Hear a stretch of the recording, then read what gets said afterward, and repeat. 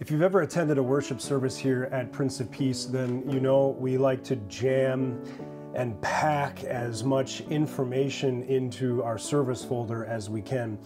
Background on different parts of the liturgy, or background on some of the things that we say and speak, even some of the hymns that we sing. But the space is a lot of times limited, and so we can't always get all of the information that we want to share. And so I wanted to just take a couple minutes today to give you a little of what I think is some pretty interesting background information and textual information in one of the hymns that we're going to sing this Sunday, again, for Good Shepherd Sunday. Tons of great hymns and songs when it comes to this idea, this theme of Jesus as our Good Shepherd. Some that people really love, maybe I Am Jesus' Little Lamb, or The Lord's My Shepherd, I'll Not Want, Jesus, Shepherd of the Sheep. There's just a ton of awesome hymns and songs with this theme. My favorite one is going to be the one that we're going to sing as our opening hymn on Sunday, and I think we pretty much do every year on this Sunday, and it's called The King of Love My Shepherd Is. It's hymn 375 in our hymnal, Christian Worship Lutheran hymnal, and it was written by a man named Henry Baker, who wrote a number of hymns, was a pastor or a priest in the Anglican Church in the mid to late 19th century. He wrote over 30 hymns. 5 of them are in our hymnal, or he contributed to others as well. Some of the more well-known hymns that maybe most people might recognize would be Of the Father's Love Begotten. He added or contributed to a verse or two of that hymn. And then Redeemed, Restored, Forgiven, he wrote that hymn as well. But this one is by far his most well-known hymn, The King of Love My Shepherd Is. And it is a hymn that is based on the Welsh translation, or the Welsh version of Psalm 23, as really every shepherd hymn or song is. They're all kind of paraphrasing Psalm 23. As I mentioned, we'll talk more about that on Sunday. And you'll notice the parallels right away, right? There's 6 verses to Psalm 23, and there are 6 stanzas to this hymn. But what I think is even more interesting are some of the connections that Henry Baker makes between Psalm 23 and things that we see and hear throughout the rest of Scripture.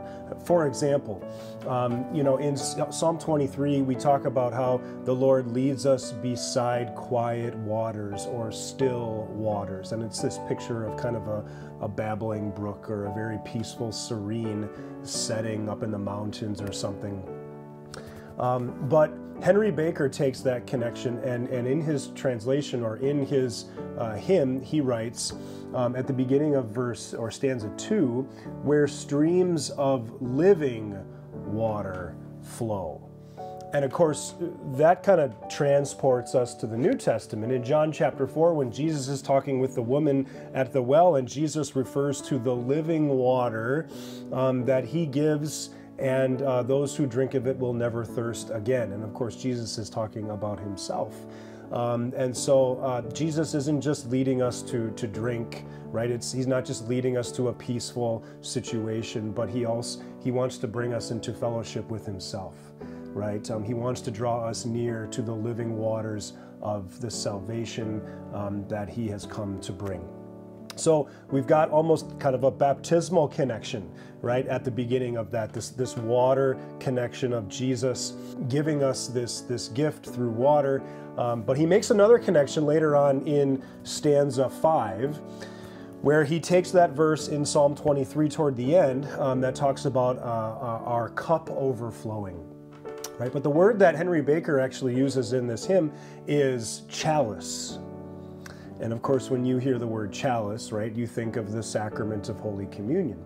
And Henry Baker was doing the same thing, right? So he's making these sacramental connections in this hymn from Psalm 23 now into the New Testament, and not just in the Gospels, but into the lives of Christians. Finally, I think one of the really kind of neat things is you look at the authors of a lot of these hymns to see the lives that they led and where they lived and how and when they died. Apparently, as history tells us, Henry Baker on his deathbed spoke the words of the third stanza of his own hymn. Those were his dying words. And this is stanza 3.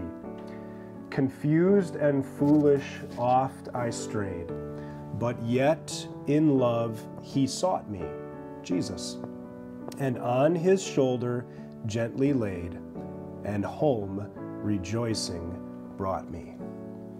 What a beautiful final set of words to speak, words that he had written himself, words that he had no doubt sung countless times, and yet there on his deathbed he has this picture of himself being the lost and wandering sheep.